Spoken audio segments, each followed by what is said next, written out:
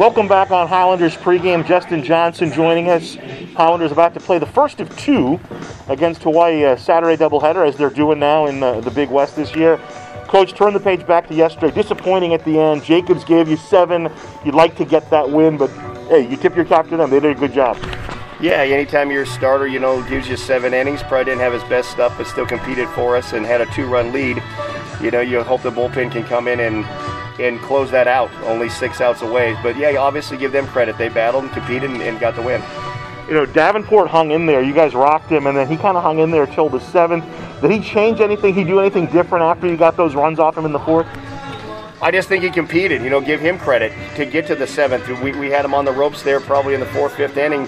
We might have been able to get him out to get to their bullpen a little early, and he competed his backside off to get through the 7 innings as well, and then give them an opportunity, and obviously they came through. So give him credit. I don't know if he changed many things. He just kept competing. I know it's tough for you, and you don't want to get too deep into it because you got another game to play, but the bullpen struggles have been tough, and you were without really your 2 best relievers yesterday.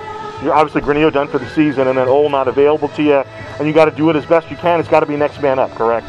Yeah, obviously they're not coming. Granillo's not coming back, whether you want him there or not. You can always play the what-if game, but he's not coming back. And then with Riley being down this weekend, guys just need to step up in those roles and be able to come in and get outs.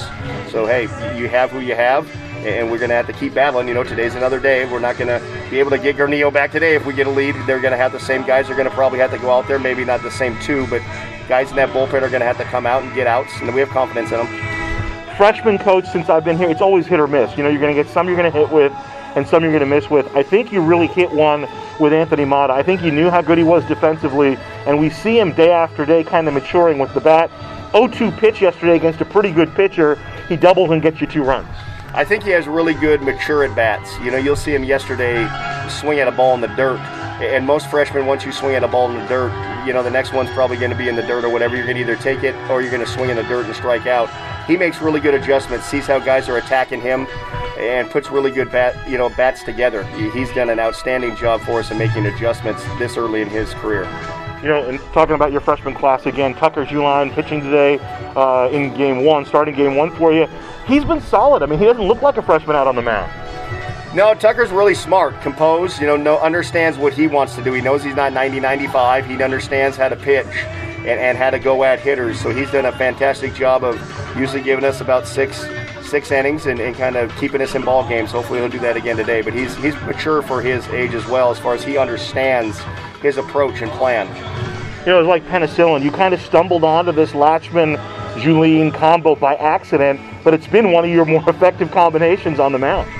Yeah, it kind of almost out of necessity. Like you talked about a couple of guys going down, so it was like, hey, let's go with a guy who's a little bit softer thrower who battles, and then a guy who probably comes in and has a little bit more movement on his ball with some velo, and see if it maybe hopefully takes him an inning or 2 to adjust. And by that time, if we do have a lead, maybe we can get near to the end of the game. I don't want to put you in a position to be commenting on other coaches, but I thought Coach Trapp said something very interesting yesterday, and we discussed it in yesterday's pregame about the doubleheaders here. He actually said if they weren't playing a doubleheader today, probably they lift Davenport after the 5th inning. They kept him in to kind of save their bullpen, and it worked out to their advantage yesterday. Yeah, definitely, and that's why I give Davenport a lot of credit. He hung in there and battled and put up 2 or 3 zeros when obviously, like you said, Trapp might have been thinking about pulling him. So that was huge for them, not only to save their bullpen that day, but now for the weekend. So give Davenport a lot of credit for that. And as a coach, obviously, there are times where we do have to think about 4 games now, not just 3, where you may keep a guy out there just to eat up an inning or 2. And then if it works out for you and you win like they did last night, it probably feels great for him. And if it didn't, at least you saved some bullpen arms. And with Tucker pitching today, I was thinking about Taylor Juline. We have any more prognosis in terms of when he's going to be available? I don't know when he's going to be available. I know that the MRI came back negative, that everything's okay structurally. And obviously still a little bit of pain, but Audie's working really hard with him. So I'm not sure exactly when he's going to be back, but I know there's nothing structurally wrong. All right, Coach, thanks again. Awesome. Thanks, Giselle. Appreciate it. Have a good day. Justin Johnson, back with the first pitch after this.